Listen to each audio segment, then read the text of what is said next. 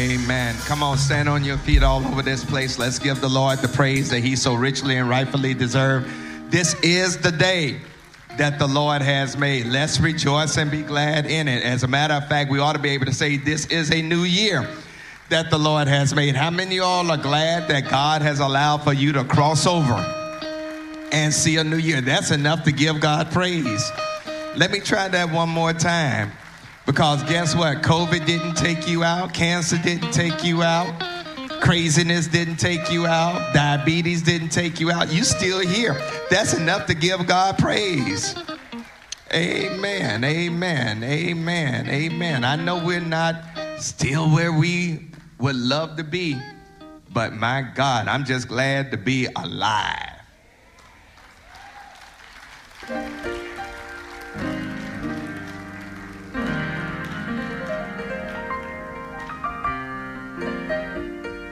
Well, it's the first Sunday of the new year. I want to say good morning to all of those that are watching us online. If you're on Facebook, Vimeo, YouTube, or engaging in our live chat room or our church website, welcome to what we call St. Paul Online. Our digital ministers and social media influencers are ready to engage you this morning. So real quick, we want to invite you to share this experience with others. If you're on Facebook, share it in your personal timeline. Tag those you want to invite within this post. If you're on YouTube, subscribe to our YouTube channel. We are over 1,600 people on our YouTube channel that are subscribers. I want to, before this year is out, get it up to at least 2,000. Text the link to the worship service in your personal network. And if you're in our chat room on our church website, click the invite button in your chat window to share this experience with others. Also, as you're watching us online, do me this favor. I would love to know where you're watching us from. So if you would, in the chat, just place your location where you're watching us from. Amen. And we'll give you a shout out as far as being online. I was glad when they said unto me, let us go into the house of the Lord. Minister Ben Pate is going to come and he's going to lead us in our worship experience this morning. As he comes and give us a call to worship, you all can be seated.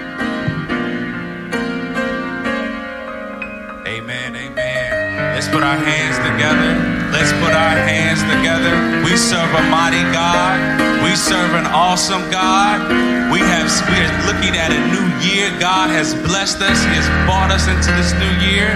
We thank God for all the great things that he's going to do. We would like you to come worship with us, whether you're online or in the sanctuary, as we begin to open up with our opening congregational hymn, Holy, Holy, Holy.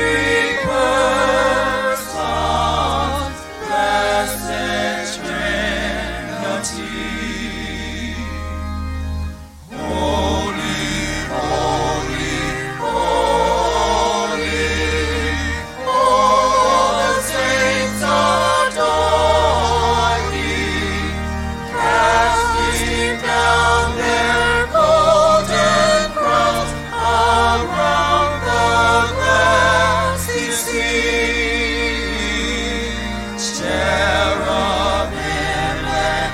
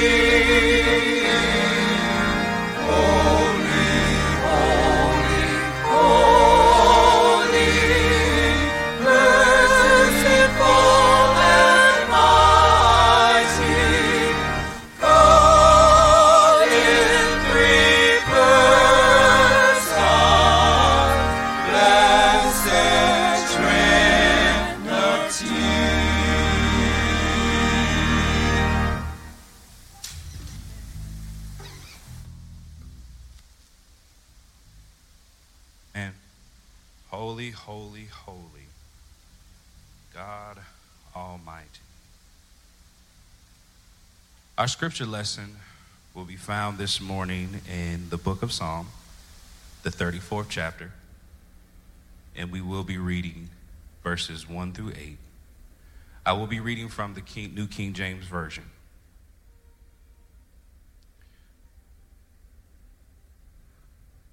Psalm chapter 34, verses 1 through 8. And it reads, Elihu further answered and said, Hear my words, you wise men. Give ear to me, you who have knowledge, for the ear tests words as plants taste food. Let us choose justice for ourselves. Let us know among ourselves what is good. For Job had said, I am righteous, but God has taken away my justice. Should I lie concerning my right? My wound is incurable, though I am without transgression. What man is like Job, who drinks scorn like water, who goes and campaigning with the workers of iniquity and walks with wicked men? The word of God for the people of God. Thanks be to God. Let us go to God in prayer. God, our Father. God, our provider. God, our everything. We thank you. We glorify you. We honor you. God, 2021 was rough for so many people. But we know that, God, you are the God of our transition, and you graciously hold us through every season. And because of that, we give you praise. Even if we are hurt, God, we still give you praise, and we lift your name high. So come into this place. Have your way. Move away all distractions. Give us the peace we need to worship God in spirit and in truth. It is in Jesus' name we pray. Amen.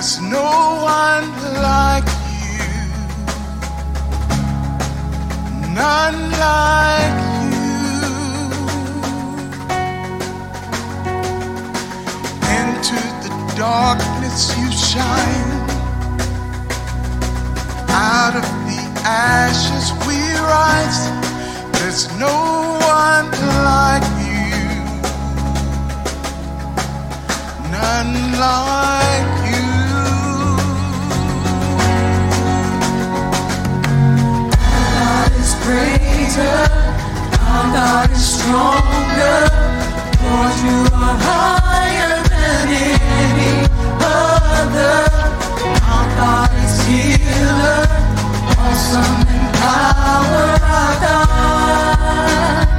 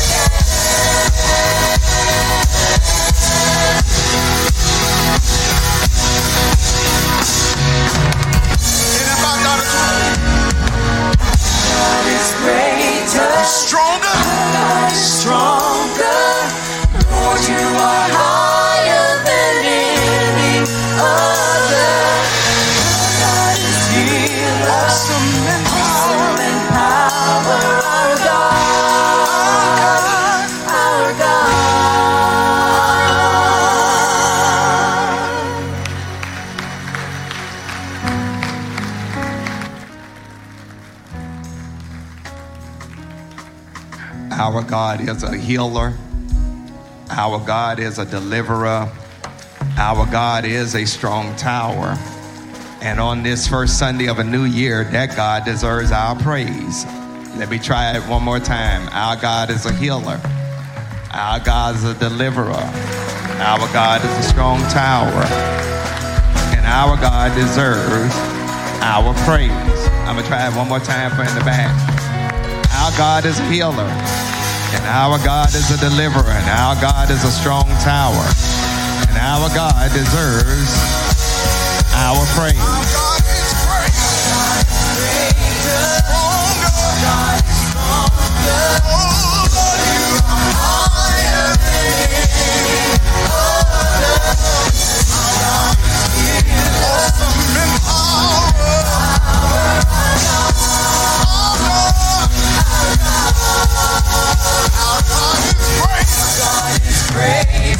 Oh, come on, put those hands together and lift up that voice. You are higher than any other. Our God is healer. Awesome in power. Our God. Our God is great. God is great. Stronger. Oh, Lord, you are higher than any other.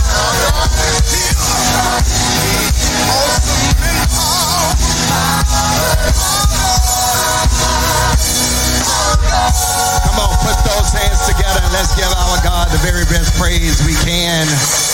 Amen. Amen. Be seated if you can. Good morning and Happy New Year to all of those that are watching us online as well as those that are in the house. We thank God for you being alive and being able to join us as far as worship is concerned. I think just giving God praise for being alive is a wonderful tribute to our God. Wonderful tribute to our God. It's so good to see those who have pressed your way as far as this morning is concerned. I got several things I want to share with you all before we move toward a moment of consecration in our spaces today. First of all, I just want to thank Minister Eric Edwards for doing a wonderful job last week with preaching the word here. And I thank you all for giving him your amens and your prayers and your support. Thank you all so very, very much. We're going to be starting back up Sunday morning live next Sunday. We won't host our classes as far as our children and teens are concerned. We'll start that next Sunday. I believe that the adults started back today. And so get reconnected as far as Sunday morning live. We kind of gave the teachers some time off. We're going to start back Bible study on the 13th of this month. Also, this Saturday here at St. Paul, we're going to be hosting the one-day session for the Women's Auxiliary as far as our General Baptist State Convention is concerned. And so you can check us out online with that. I will be preaching, and so we definitely solicit your prayers. Also, just want to let you know that on Saturday, January the 15th, we will start a new session of CEO. That's for all of our new disciples who have joined us. And if you'd like to enroll in this session, contact the office and talk with Deacon Marilyn White. I am in conversation with our team as far as reentry is concerned. Before, we had talked about opening back up Children's Church, and we're going to continue to have conversation as far as that's concerned. Let me just say that on Wednesday, January the 12th, we're going to be having COVID vaccinations here at the church from 10 to 5. That's from 10 to 5. All three formulas will be available. That's for the first dose, the second dose, and your booster. And so let me just say, if you, now you know when I grab the mic off the podium, I'm getting real serious. If you're not vaccinated, you need to get vaccinated.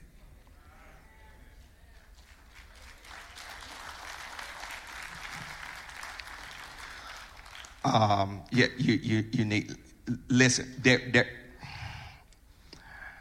I'm trying not to, no, I ain't gonna say it.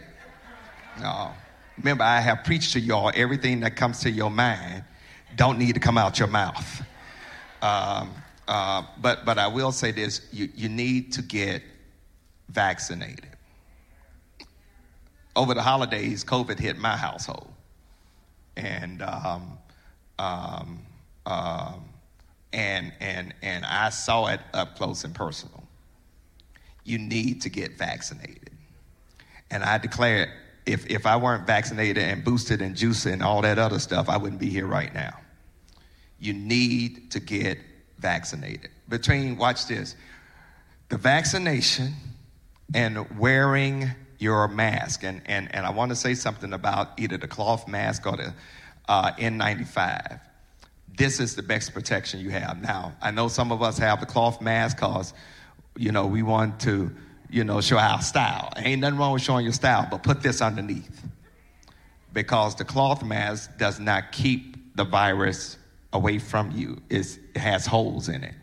But the surgical mask or the N95 will greatly, hear me well, greatly reduce the transmission of this disease. Now, I say all that to say this, that as your pastor, your safety and security is my greatest concern. And I want to do everything that I can as your pastor to make sure that when you come to the St. Paul Church, that you're safe. All right? We have the capacity to go back to virtual because we've done this and we've done it quite well. Our church has grown even in this phygital space. I got 28 people waiting to go through new members class. No, take that back. Take that back. It's 30 because we had 3 to join the other night during watch night. So I got at least 30-something folks waiting to go through new members class. But here's what I want to impress upon you. This is no longer a pandemic. It's an endemic. The difference between a pandemic and endemic is you want to try to end a pandemic. Endemic means it's going to be with you for a long time. We're going to be in this mode for at least, hear me and hear me well, in my own estimation, 3 to 5 years. So we got to learn how to live with it. All right, we got to learn how to live with it. And I'm trying to do everything I can to keep our doors open and to keep you safe. Now, for those that listen to me online as well as those that are in the house, hear me and hear me well. I'm at the point right now, if your pinky toe hurt, don't come to church. Okay? If you're not feeling well in any shape, form, don't come to church. Don't come and make somebody else sick. That's not being a good neighbor. If you don't feel well, and that's why, I know that some folks say, well, even with you doing temp checks, that don't mean you can catch it. But guess what? If we see your temp is up, we're going to send you back home. Amen. Amen. We're going to send you back home. We're going to say, so we need for you to. We're going to continue to do temp checks. We're going to continue to have you to practice social distancing if you come here. But I don't want to go back to where we were in 2020. So we need you to help us so that we can continue to have in-person worship. And so that means, hear me well, follow the directions of our ushers when you come here. They are an extension of me. That means you got to wear your mask over your nose and your mouth. And you got to practice social distancing. Of course, washing your hands and using sanitizer and things like that. But we're keeping an eye on the numbers. And we are keenly aware that Omicron is different than Delta. We don't know what other variants are going to come up and come out. But we want to do everything we can to keep you safe and to keep things. I had even some of my staff has called and said, I was exposed and I hadn't been tested and da-da-da-da-da-da-da. I said, you stay home. We'll see you on the next go-around. Thank God that when Pierre and I got tested, our test came back negative. And I thank God for that. But listen, you never know when you got what. And you just got to assume everybody got it. Just got to make that assumption. So we got to do everything we can to make sure and to ensure that we are as safe and as secure as possible. So I want to, again, encourage you, wear a surgical or N95 mask over your pretty mask. Practice social distancing. And for God's sake, get vaccinated. Get vaccinated.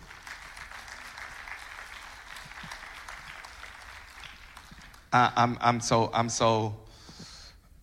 tired of hearing about folks who didn't get vaccinated, who didn't believe in the vaccination, and they die. You don't have to die from COVID. You can die from a whole lot of other stuff, but COVID ain't got to be one of them. You don't have to die from COVID.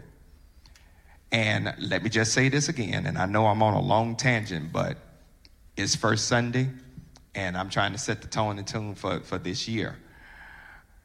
Even when you get vaccinated, doesn't mean you can't get the vaccine. Can't get COVID. But I believe I got a few witnesses in the house that will testify that because you are vaccinated, COVID didn't take you out. Because I know there's some folks in the house who had COVID, but you were vaccinated. And it hit you. And it hit you well. It hit you hard. But you didn't have to be put on the ventilator. And you didn't have to go to the hospital. And they didn't have to do a whole lot of other stuff. So I need you to tell your family friend, get vaccinated. We're doing a clinic here on January the 12th.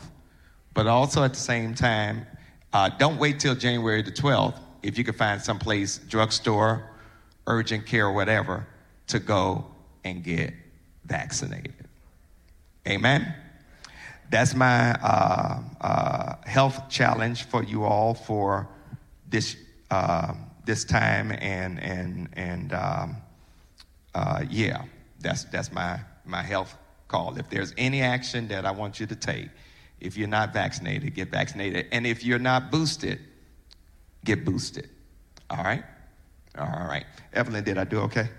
Was that all right? Okay. All right. Okay. Evelyn's part of our medical team, and so they keep me on point. All right.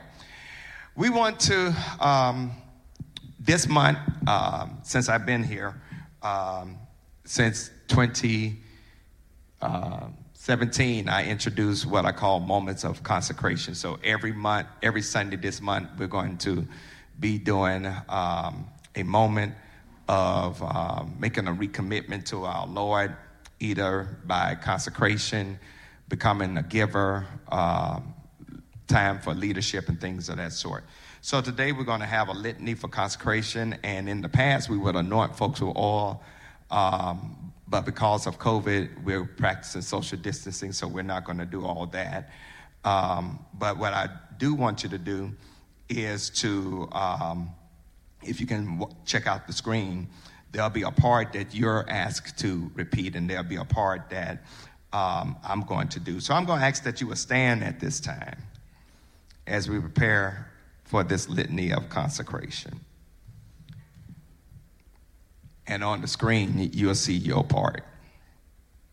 Those that are watching us at home, you should see your part as well. Today, we come before God and this congregation because we desire to be disciples of Jesus Christ. Our discipleship is the ebb and flow of learning, doing, growing, falling down, and getting back up. We are striving to be better disciples with the aid of the Spirit. So today we come to be set apart and consecrate ourselves to be used by God for 2022 disciples.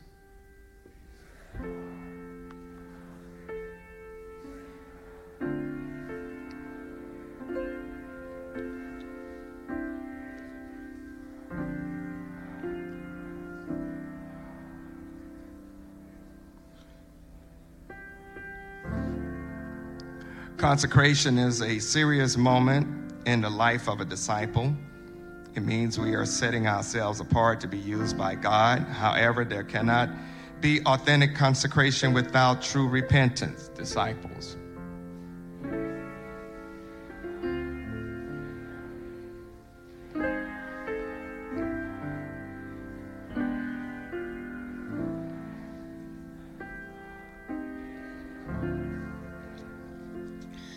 Therefore, as we present ourselves to be consecrated, to be anointed for service to God's word, we come to God and ask for forgiveness of our sins.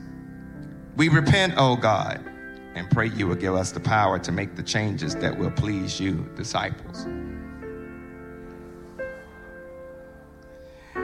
We have to repent because we don't take worship seriously.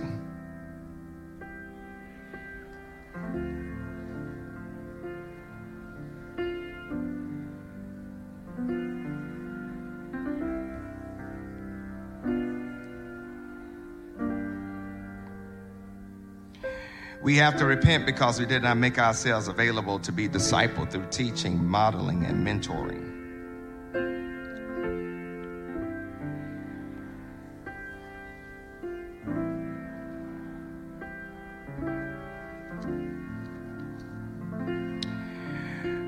We have not been honest with our stewardship.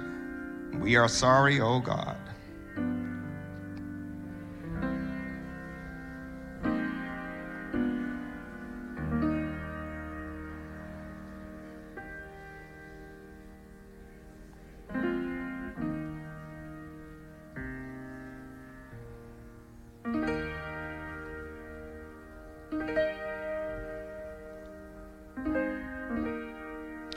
Our relationships have not been valued as they should. We repent, God.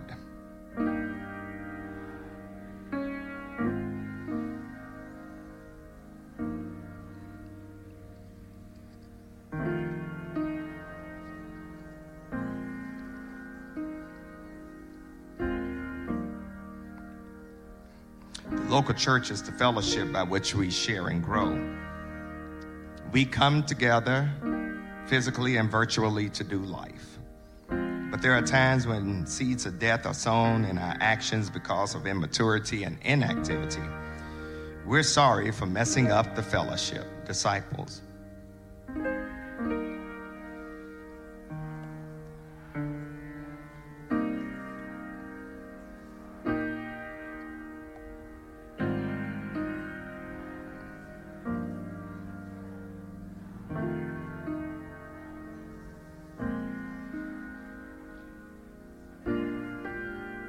All, God, please forgive us for these grievances we have committed against you and each other. Help us to be the people and the place where your love abounds, your grace is plentiful, your forgiveness is experienced, your blessings are poured out, your generosity is witnessed, your grace is granted, and your healing is done. Amen. You may be seated in the presence of your Lord and consider yourselves set apart for 2022. As we prepare to go to the Lord in prayer at this time, we have several concerns we want to share before you. For the family of Sister Carolyn Johnson Barlow, she is the sister of Disciple Roosevelt Johnson. Her services are going to be this Tuesday in Richmond, Virginia. We want to lift Roosevelt up in prayer. The family of Sister Mary P. Steele, Disciple Mary P. Steele, the mother of Disciple Jatanya Steele, Brother Sean Steele, and Brother LeVard Steele. Her services will be this Wednesday here at the church, quiet hour at 11, and the service is at noon.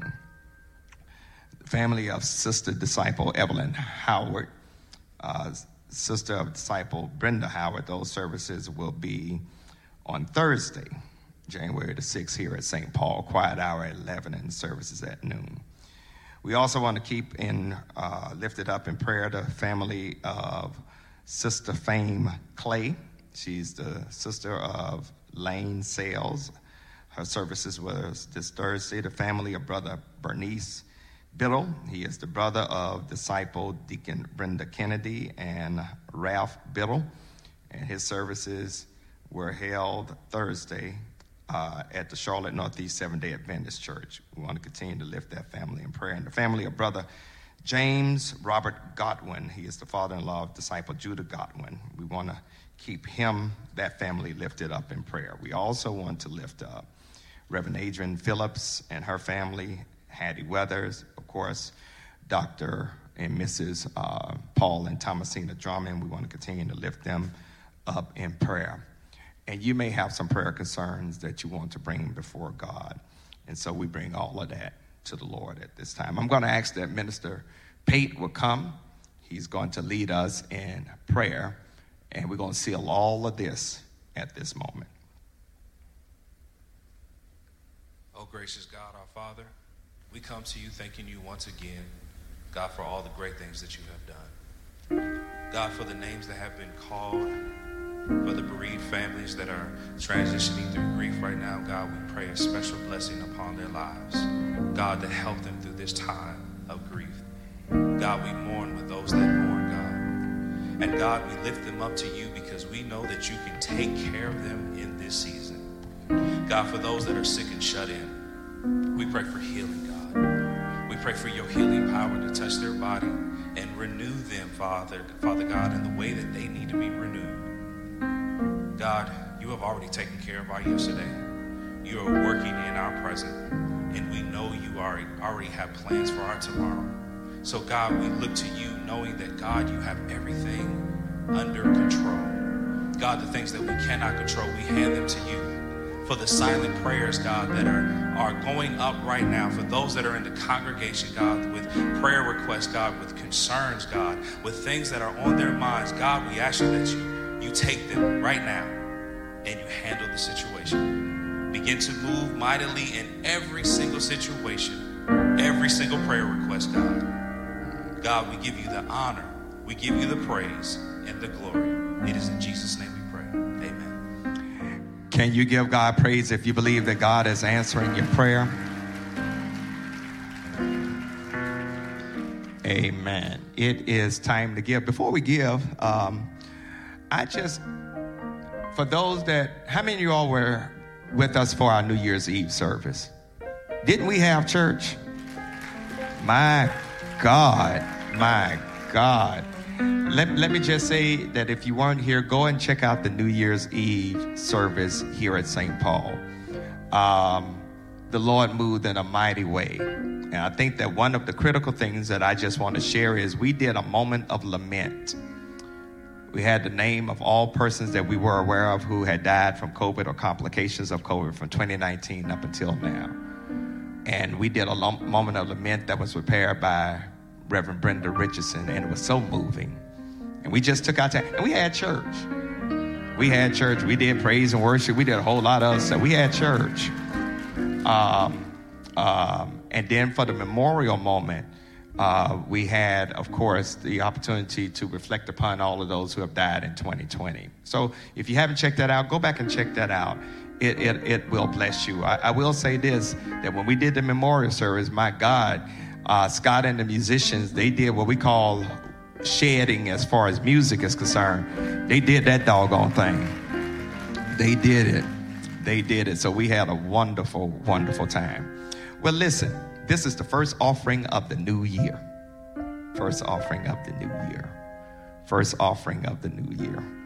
And I want to challenge us because I want us to become a tithing 100% tithing congregation, a tithing church. And so if you're not tithing, I want you to try to practice that for this year. But we're getting ready to receive the Lord's offering. For those that are tithing, thank you so much for being obedient, and God will stretch your faith. For those that aren't tithing, I want to encourage you. And for those who feel like you don't have to give anything, it's my prayer that God will bother you until you give. Because if you say you are a Christian and you don't give, there's a defect in your understanding of salvation. Faith without works is dead.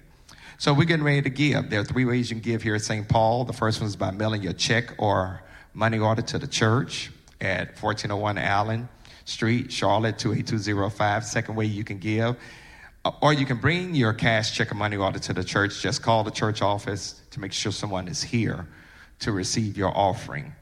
Another way you can give is through our church website, through either ACS or Church Life. And then the other way you can give is through Givelify. You can give through Givelify. And if you don't have that app on your smart device, download it, connect it to your favorite credit card, and give as far as that manner is concerned. If you have a physical offering in the house, there's a basket on the row in front of you, and after we pray, you can place it in that basket. You don't have to touch the basket. You can place it in that basket, and you can give. For those that are watching us online, thank you all so very much for all that you do. So if you would, do me this favor, if you have an offering, however you're giving, digitally or physically, or if you have already given, just put up your left hand and let's take our offering. Let's lift it to the heavens. We want to give God what's left. Did I say left or right? I'm supposed to put it in the right hand, right? Put it in the right hand, shift. We want to give God what's right, not what's left. And let's go to the Lord in prayer. God, we come right now and we thank you for the wonderful opportunity to partner with you as far as kingdom building is concerned. And as we give, God, not grudgingly or out of necessity, but out of love and obedience to you, bless this offering, oh God. First offering of 2022, sanctified, consecrated, multiplied, so that your word, your worth, your worship can go forth, and you get the glory, honor, and praise. It's in the name of your son, Jesus, we pray, and in his name we claim it done. Amen. For those that have physical offering, there's a basket in front of you. If you would, place that offering in that basket. Amen. And we greatly appreciate it, and we thank God for your obedience.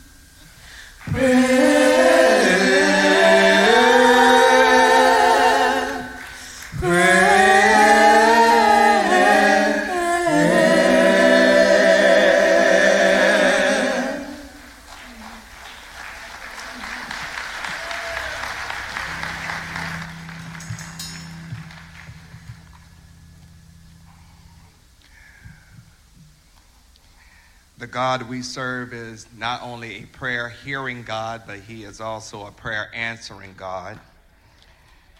And that's why we can take whatever we're dealing with to the Lord in prayer.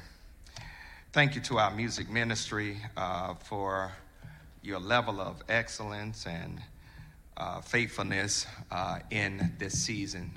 Greatly appreciate all that you all do. I just want to, before I get started, just give a major shout out and thanks since we've been in this pandemic mode to our parking ministry, to our medical team, to our ushers, our First Impression, our media team, our music ministry, our staff, for helping me to juggle all these balls and keep stuff from hitting the ground. Thank you all so very much for all that you all have done to ensure, and our deacons for reaching out and contacting our disciples. For those that are watching, you all should be getting some phone calls from our deacons if you haven't already, just to see how you're doing. And because I know that some haven't been to church in quite some time, but just because you can't get to the building doesn't mean that the church is closed. Amen. We are open and functioning, and the work of the Lord is still going forth. And also, I just want to thank our board of directors who helped to provide insight and leadership and guidance for all of this craziness as far as navigating. I'll be honest, and I just got to confess, when we shut down in March of 2020, I thought we were just going to be dealing with this for about a month. Sister Gwen, maybe 2. It's going on year 3. And it doesn't seem like it's letting up. But we have to, the strategy that we have to take underneath our belt is adaptability. We got to learn how to make shifts. Can't do what we've always done before, because what we used to do don't work anymore. So we got to learn how to adapt. And you all have done that quite well here at St. Paul. And I want to thank you for giving us the space and the capacity to do that. Had we not done some things prior to March of 2020, we would not have been able to do a lot of the stuff that we're doing right now. So I want to thank you all for all that you have done. Listen, this is what the Lord's laid on my heart. Exodus chapter 3. Verses 1 through 15, I want to share with you what I sense the word Lord has laid on my heart. Exodus 3. And ushers, y'all have been just so wonderful and so faithful. Greatly appreciated. These words are printed in the New King James Version of Scripture. You probably have read and heard this before. Now Moses was tending the flock of Jethro, his father-in-law, the priest of Midian, and he led the flock to the back of the desert and came to Horeb, the mountain of God. And the angel of the Lord appeared to him in a flame of fire from the midst of a bush. So he looked, and behold, the bush was burning with fire, but the bush was not consumed. Then Moses said, I will now turn aside and see this great sight, why the bush does not burn. So when the Lord saw that Moses turned aside and looked, he called to him from the midst of the bush and said, Moses, Moses. He said, here I am. Then God said, do not draw near this place. Take off your sandals, for the place where you stand is holy ground. Moreover, he said, I am the God of your father, the God of Abraham, the God of Isaac, and the God of Jacob. And Moses hid his face, for he was afraid to look upon God. And the Lord said, I have surely seen the oppression of my people who are in Egypt, and have heard their cry because of their taskmasters, for I know their sorrows. I have come down to deliver them out of the hand of the Egyptians and to bring them up from the land to a good and large land, to a land flowing with milk and honey, to the place of the Canaanites and the Hittites and the Amorites and the Perizzites and the Hivites and the Jebusites. Now, therefore, behold, the cry of the children of Israel has come to me. I have seen the oppression with which the Egyptians oppressed them. Come now, therefore, I will send you to Pharaoh that you may bring my people, the children of Israel, out of Egypt.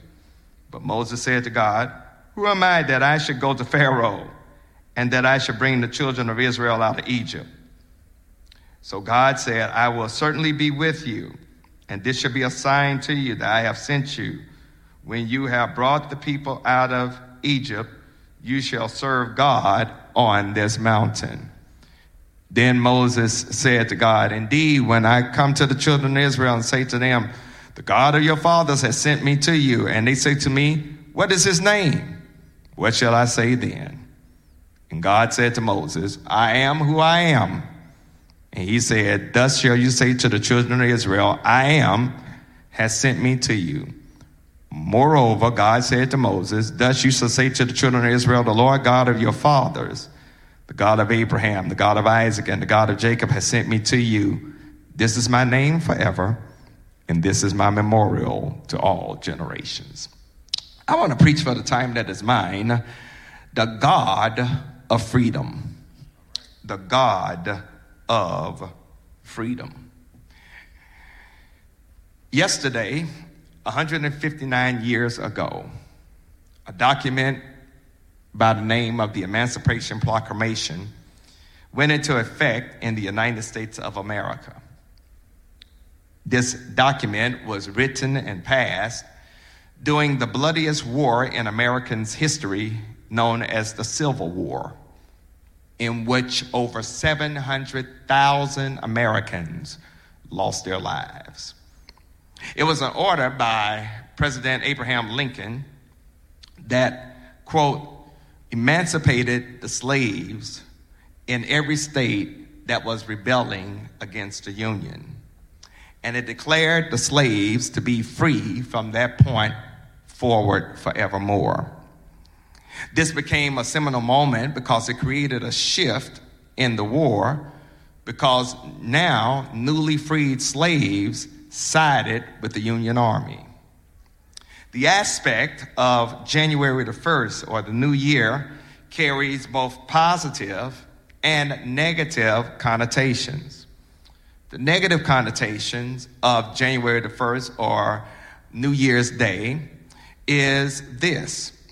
During the time of slavery, January the 1st was the most horrible day for our slave forebearers.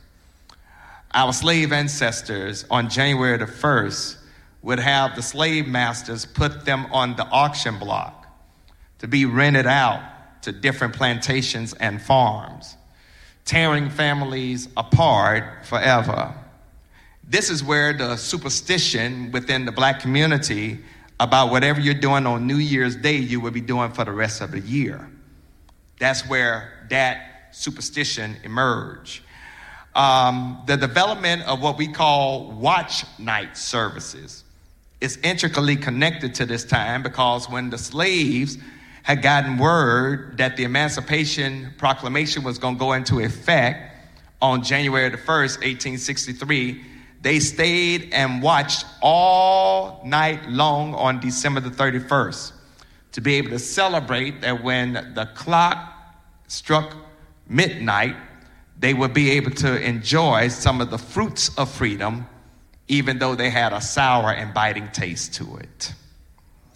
Although President Abraham Lincoln is credited with freeing the slaves, I want to change that understanding.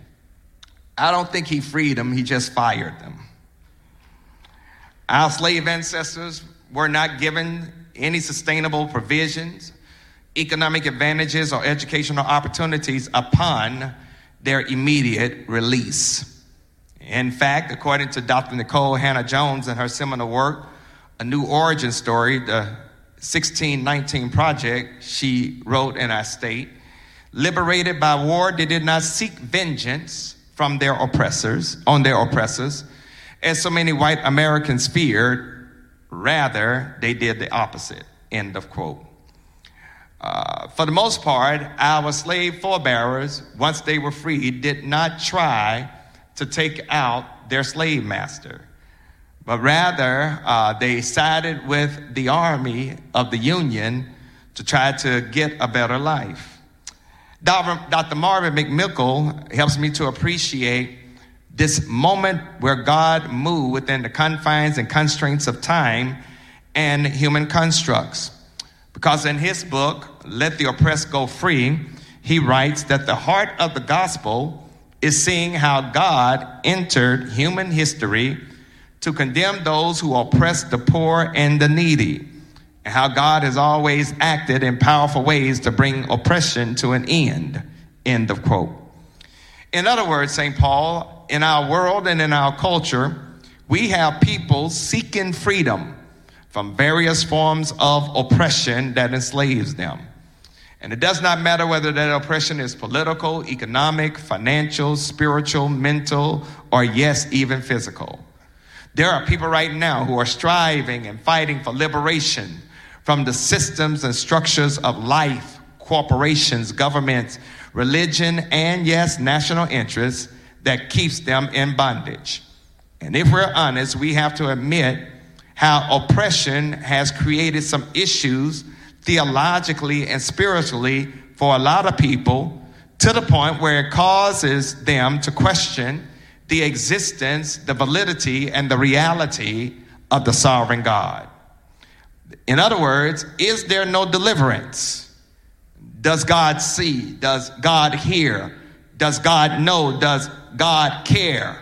Where is God in all of this oppression and suffering and madness and craziness? Church, the text I've read for you in our hearing this morning focuses on a pivotal episode in the life and legacy of the great liberator we know as Moses. However, the main actor in this particular rendering is not Moses, it's God. It is how the sovereign God makes an introduction in the book of Exodus to remind Moses and to inform him that the children of Israel's years of oppression are getting ready to come to an end.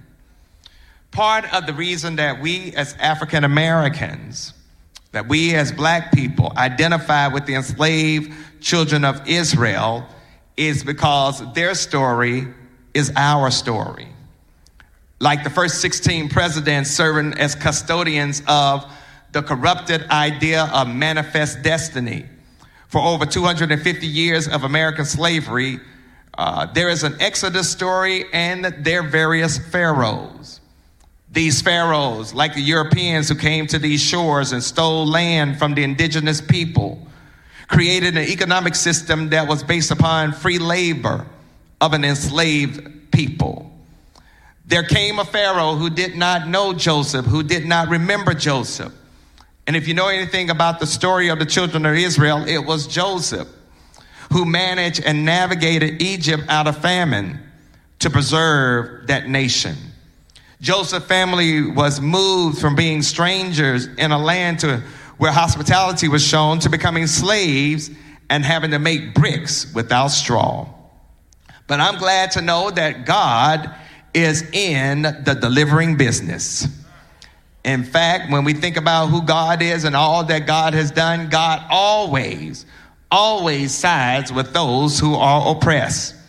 And we see in this particular text where the intentionality and the intensity of the sovereign God initiates the move of deliverance on behalf of his beloved children of Israel. In other words, God decides to come down to deliver us. And when God decides to free us, God will use human agencies to carry out God's divine assignment.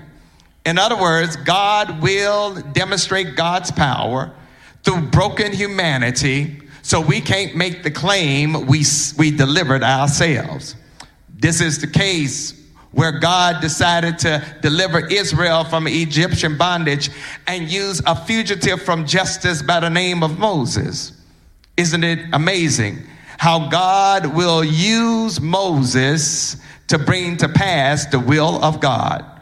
And I'm here to let somebody know that God will use you to bring to pass whatever God wants to do in your life. If you will, notice the movement of the text I read to you this morning.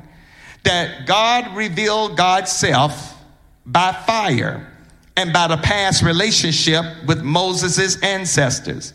In the layout of the text, God makes a shift from the past to talk about the present. And God presents his plan to Moses and enlists Moses to be his agent of liberation. Talk about a life change. Moses was doing fine where he was. He had evaded the Egyptian FBI for 40 years. He has a family. He was working in the family business. And at the time of the text, Moses is 80 years old. Why should he have to go through a life change of dealing with what God wanted him to do at 80 years old? Why is it at 80, God will call Moses to go and deal with a recalcitrant people known as the children of Israel at 80 years old? But God has something that God wanted Moses to do. And in this text, I just want to share with you a few things that God will do to free God's people from bondage and oppression. And so when you look at the particular text, the first thing that God will do is God initiates. That in verses 1 through 6, God is the one that initiates the movement of freedom for Israel. Israel had been in bondage for 430 years and hadn't done anything to move toward freedom. But it is God who steps into their existential reality to deliver them from the oppression of Pharaoh. The movement towards freedom, beloved, is always started by God. Because when you read the text, Moses was not looking for God. God was looking for Moses. Moses was minding his own business. Moses wasn't bothering anyone. He had been a fugitive for justice for 40 years. The Egyptian FBI had him on the most wanted list because he had killed an Egyptian. So all Moses was doing was laying in the cut, watching the sheep for his father-in-law Jethro. And God shows up in a burning bush. God came to Moses on the backside of the Midian desert because God had work that God wanted Moses to do. Moses didn't start the movement of freedom. God did. In fact, Moses thought he was hallucinating because he saw a bush on fire that was not burning up. And he really thought he was hallucinating when he heard a voice come from the bush calling his name. I'm here to let you know that when God wants to get your attention, God will do whatever God has to do in order to get your attention. Here's what I want to let you all know how God moves. God will come to the place where you've been hiding and call your name, because there's nowhere you can go where God is not. Somebody just missed their shout coup. I said, whenever God has something that God wants for you to do, God will come where you have been very comfortable, where you've been hiding out, where you ain't been bothering nobody and minding your own business, and will shake you up. God start bothering you. And I don't know to whom I'm talking to right now, but I'm here to let you know that I believe that right now God is bothering somebody. You've been hiding on your job. You've been hiding at school. You've been hiding in your marriage. You've been hiding with your hobbies. You've been hiding in your business. You've been hiding in your relationships. You even been hiding in church. But God has been bothering you, and you can't escape what God wants you to do as far as your reality is concerned. I know that we would love to, if we could, just deal with where we are and remain comfortable where we are. But when God has something for you to do, God will take the initiative initiative, shake you up as far as your moment of comfortability, commission you and consecrate you and equip you and see you through. I'm here to let somebody know God does not always call those who are equipped. God does not always call the brightest, the smartest, the most intelligent, and the richest. God does not always call those who think they are equipped. God will equip those whom he called. And I know I got a few folks that ain't afraid to testify.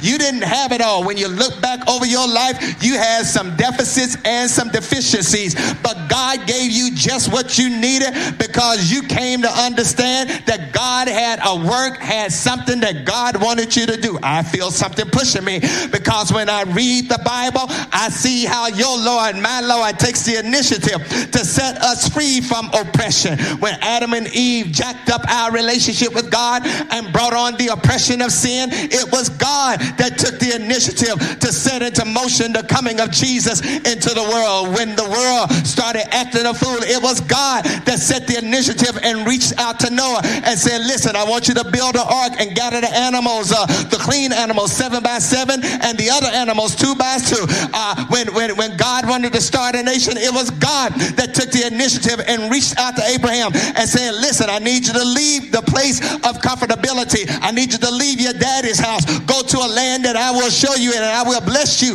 and make you a great nation. Who am I talking to right now? They ain't afraid to admit that God came into your place of comfortability, stirred it up, messed it up. And so you had to leave from that moment of comfortability because God wanted you to do some work of liberation. The Bible says that whom the Son sets free is free indeed. So whenever there's a movement toward freedom, it ain't human initiated. It's always God initiated. But not only does God initiate, but God understands. In verses 7 through 9, God understands. Verses 7 through 9, God tells Moses how he has seen the misery of his people who are in Egypt, and how he has heard the cry because of their taskmasters, and how he knows their sufferings. God does not take delight when God's people are suffering, especially for something they did not bring upon themselves. A Pharaoh had come to power and did not remember Joseph. And it was a Pharaoh that decided to enslave the people of Israel because he was afraid they would grow up and become powerful and link up with one of their enemies and put Egypt under. In other words, Israel was enslaved for no reason at all, except they were alive and multiplying. Doesn't that sound familiar? Placed in slavery because of who you are, doesn't that sound familiar? Suffering needlessly because of who you are, doesn't that sound familiar? Putting up with whips, abusive language, mockery, and demeaning attitude because of who you are, suffering needlessly. We as African Americans had done nothing to the Europeans. I mean, Israel had done nothing to the Egyptians. And God does not like it when you have to suffer for no reason at all. It's one thing to suffer because you do something stupid. But it's another thing to suffer because somebody doesn't like you because of your race or your gender or your social status or your religion or your educational level. This is why black folks identify with the Israelites, because our history connects with them, because we too were enslaved for no apparent reason except for the color of our skin. And the interesting thing is that God says, I know about their suffering. I want you all to know that even though we are free physically from the bondage of slavery here in America, They still trying to keep black folks enslaved politically. It's still trying to keep black folks enslaved educationally. They still trying to keep us enslaved economically. Listen, let me tell you something, and I know somebody say, oh, you get ready to go talking about politics again. But all this stuff is somehow interconnected, and you got to understand how to flow if you want your freedom. But please, ma'am, please, sir, realize that there's a contingent of folk who don't want your vote to count. And they're doing everything they can to limit your access to the ballot box in places where there's a certain party that is in control and that is in charge. They're trying to do everything they can to limit your access to the ballot box. They're getting rid of how many days you can engage in early voting, and they're getting rid of drop off as far as your ballots are concerned. And they're trying to do everything they can to constrain the access as far as the black vote is concerned. Don't get it twisted. Don't get confused. There's a certain group of people that want that crazy man back in the White House again so that he can oppress us and enslave us politically and financially. Listen, let me tell y'all something. I ain't a Democrat. I ain't a Republican. I'm for the party of God. But I'm here to let you know right now, in the name of Jesus, that we got to do everything that we can to make sure that we get people registered to vote. Make sure you get to the polls and vote, and stop using excuses not to vote. Because if you don't use it, you'll lose it. God says, I know their oppression. Y'all, church, that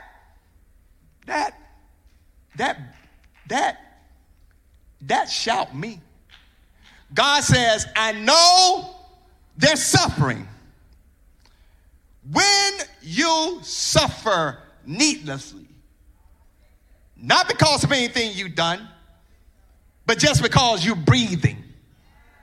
When you suffer needlessly, not because of anything you've done, but because of the color of your skin.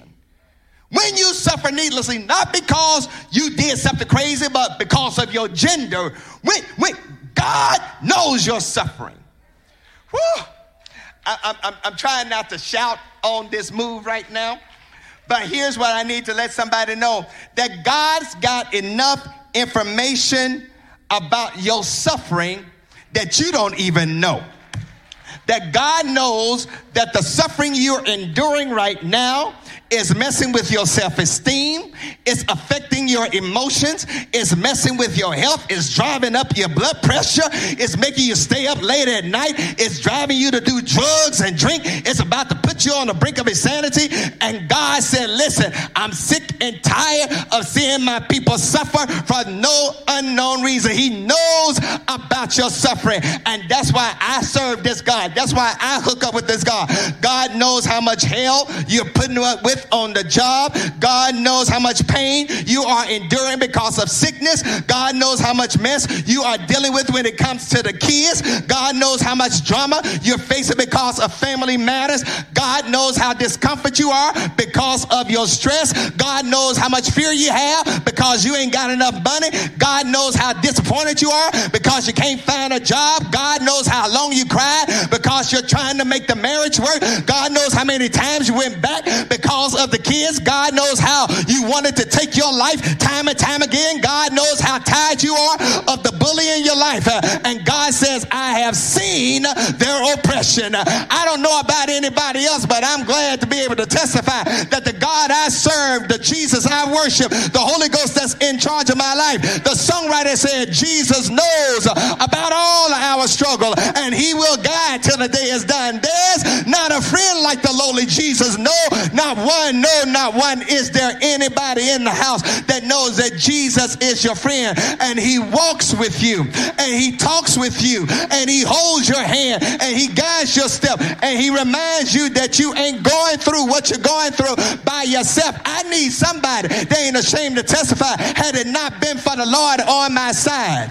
reminding me, sustaining me, upholding me, and guiding me. I would have lost my mind and I would have gone cuckoo for Cocoa Puffs a long time ago, but he looked beyond my faults and my suffering and my mess, and he saw my needs and he blessed me anyhow. Who am I talking to in the house that know regardless of what you're going through, God can still heal you, God can still deliver you, God can still make a way out of no way, God can still set you free, God can still defeat your enemies, God can still bring you out, and God will free you.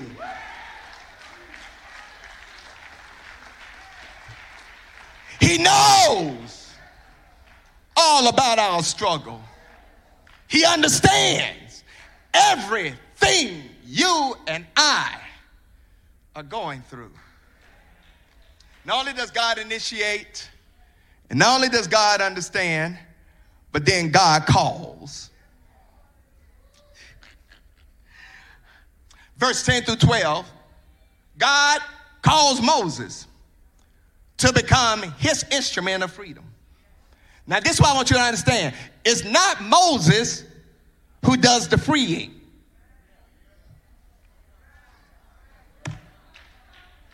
It's God who does the freeing by using Moses. When God got ready to free Israel, God did not say, I'm going to set them free immediately. Ain't nowhere in the text.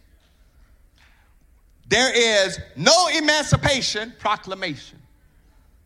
God said to Moses, I have seen the oppression to which the Egyptians are oppressing them, and I'm sending you to go get them.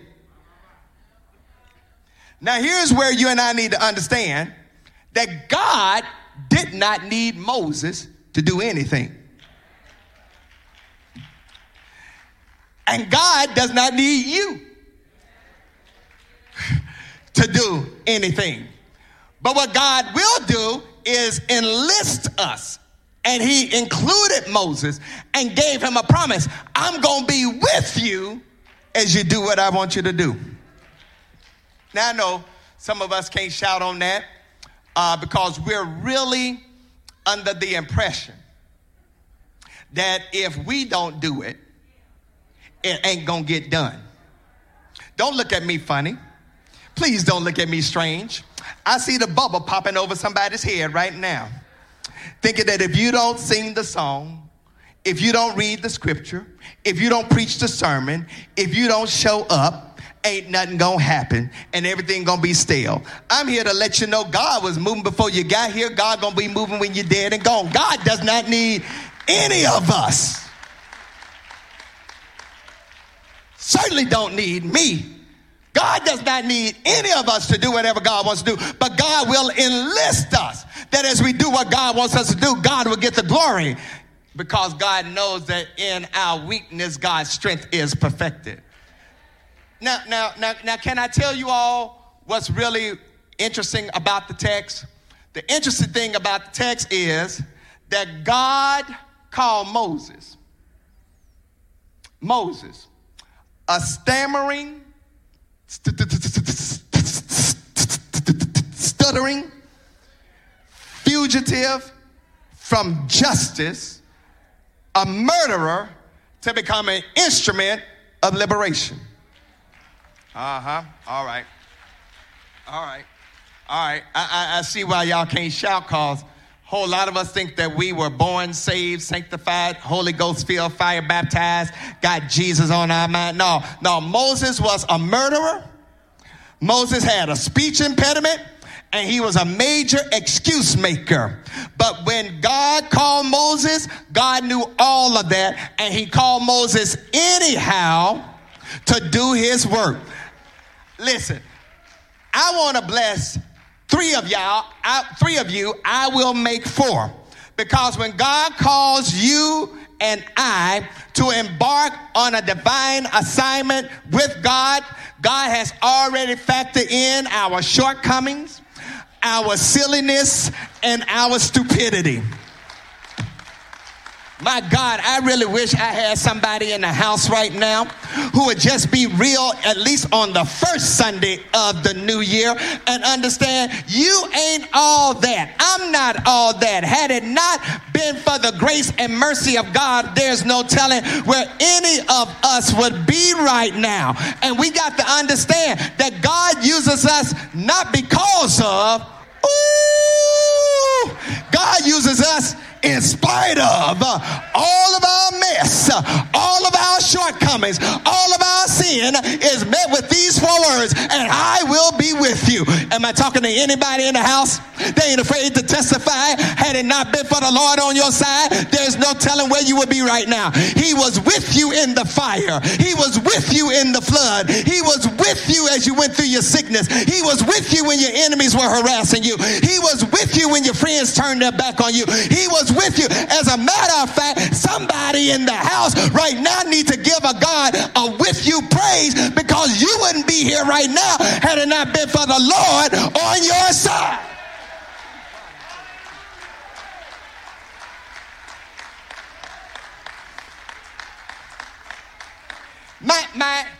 My time is up. Sit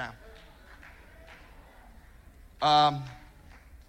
God initiates. Oh, go ahead and give him praise. I ain't going to even stop there. God initiates.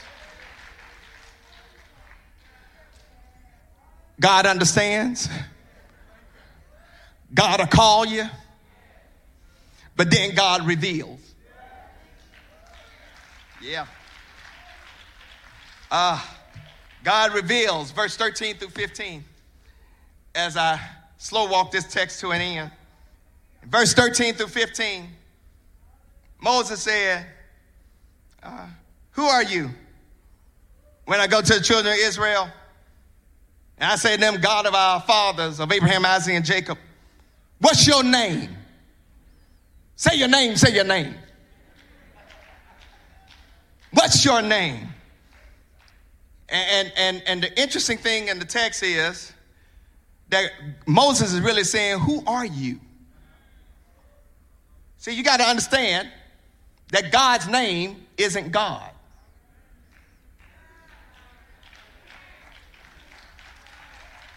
Few of y'all got that. God's name isn't God.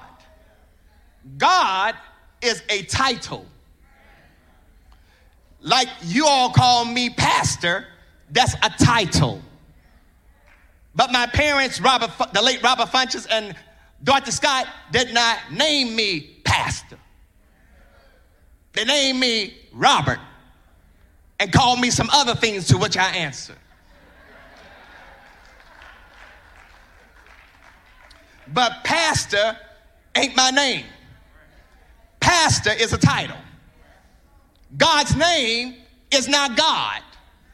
God is a title. Deacon ain't your name. Deacon is a title. Madam President ain't your name. That's a title. It's nowhere on your birth certificate. Don't confuse a title with the name. Moses wanted a name. Ooh. Let me tell you something. God had something for Moses. You ain't going to see nothing like this anywhere else in the Bible. God, who speaks from the burning bush, says, you want a name? I'll give you a name. You want a name? I'll give you what scholars call the tetragrammaton. You want a name? I'll give you a name. Here it is. I am who I am. Woo, that's my name. Y'all, I'm trying not to run around church right now, but you say I am who I am. That's my name. Tell them I am sent you. Y'all, what kind of name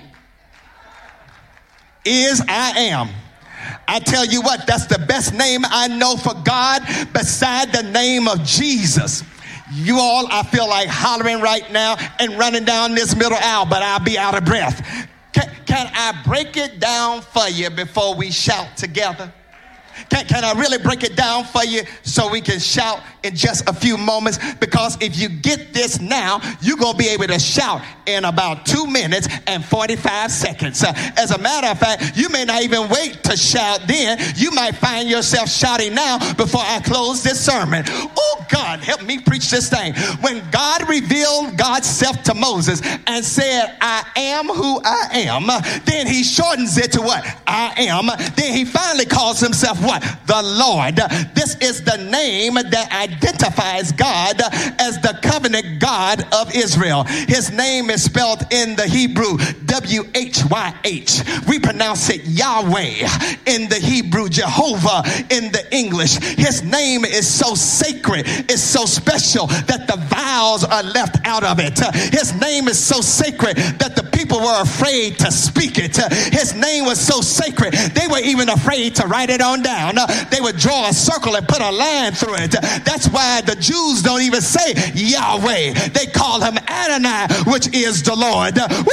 I feel like hollering and preaching right now. The name Yahweh, the name Jehovah, the name Adonai is referring to the God who is eternal, the God who is sovereign, the God who is self-sustaining, the God who is self-determining, the God who is totally sovereign, the God who is transcendent. I'm talking about the God who is immutable. That means he does not change. I'm talking about the God who is sovereign. That means he has all power. I'm talking about the God who has been, is, and shall be, the God who did not begin to be. I'm talking about a God who does not have a beginning nor an end. So when God says, I am who I am, this is all that God is saying. God says, I was who I was.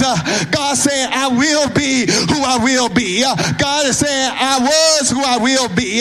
God is saying, I will be who I was. God is saying, I am the one who did not begin to be. The I amness of God basically means when God says I am, God is whatever you need him to be. I'm closing, y'all. May the Lord bless you real good. Can I let my Mississippi come out? Because when I think about God and all that he has done, is there anybody at St. Paul that ain't afraid to worship and afraid to witness the God of the I am? I am bread in a starving land. I am water in dry places. I am a shelter in a time of storm. I am your burden bearer. I am your heart fixer. I am your heavy load sharer. I am your mind regulator. I am the resurrection and the life. I am the great shepherd. I am the great door. I know all of that is esoteric, but I need somebody that ain't afraid to testify that he is the I am. Because when you know that he is who he is, he'll be what you need him to be. Good morning, St. Paul. May the Lord bless you real good, and happy first Sunday of the new year. But I need somebody in the church right now. They ain't afraid to testify and give God praise to the I amness of our God. I am doctor in a sick room. I am lawyer in a courtroom. I am friend when you're friendless. I am mother when you're motherless. I am father when you're fatherless. I am Lord of lords. I am King of kings. I am the great I am. And when you know who God is and you know what God has done, you can give God praise on the I amness of God. What has God been for you? Has he opened a door for you? Has he lifted up a bowed down head? Has he wiped tears from your eyes? Because when you think about God and all he has done, you can't be afraid to give God praise. So I need somebody that ain't afraid to lift up holy hands, throw back your head, open up your mouth, even through your mask, and give God a praise for whatever he's been in your life. I'm closing, y'all. May the Lord bless you real good, but won't he free you? Won't he deliver you? Won't he heal you? Won't he hold your hand? Won't he guide your step? Say yes. Say yes.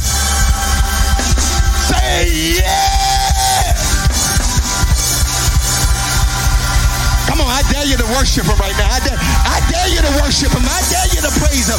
He is the God of our freedom.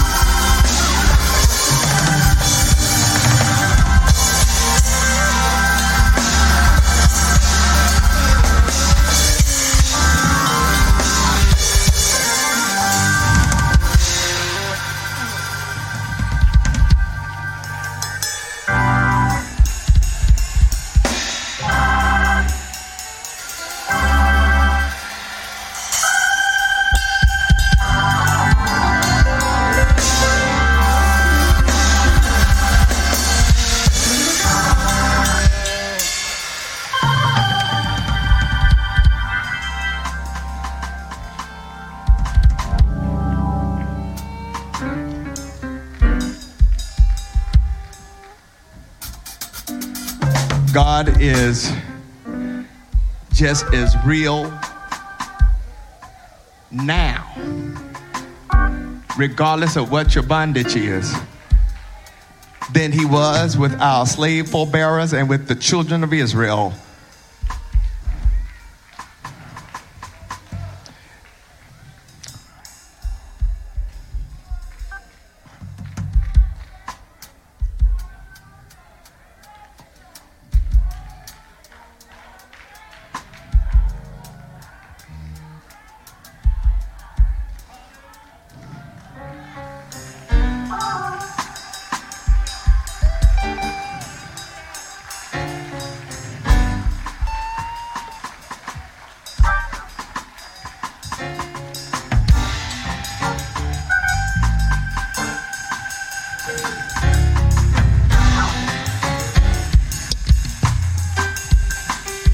Gone, man. Gone. Somebody need to be free right now. Part of your freedom just be you shouting it out and worshiping it out.